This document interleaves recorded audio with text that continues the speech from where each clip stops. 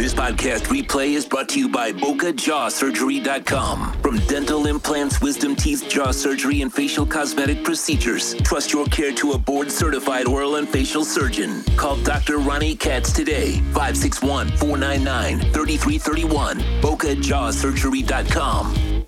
I haven't checked the market in a bit here.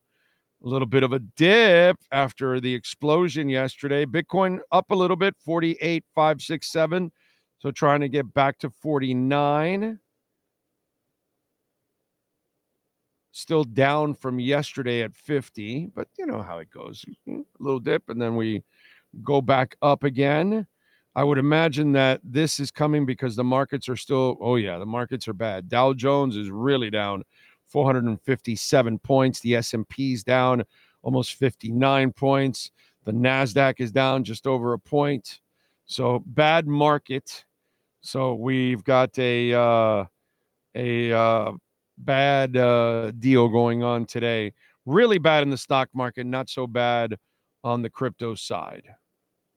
On the crypto side, it's just a minor hit.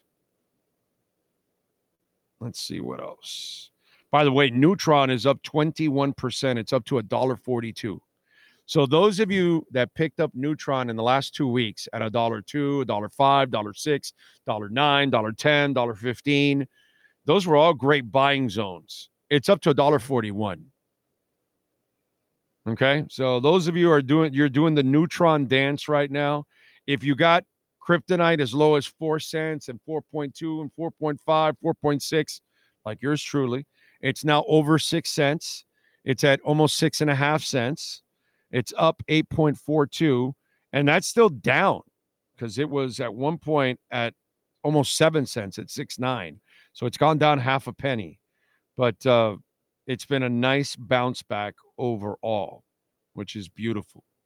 By the way, Alethea was under 2 pennies at a 1.9, 2.1. Now it's at 2.5. So it is starting to move a little bit. That's one of our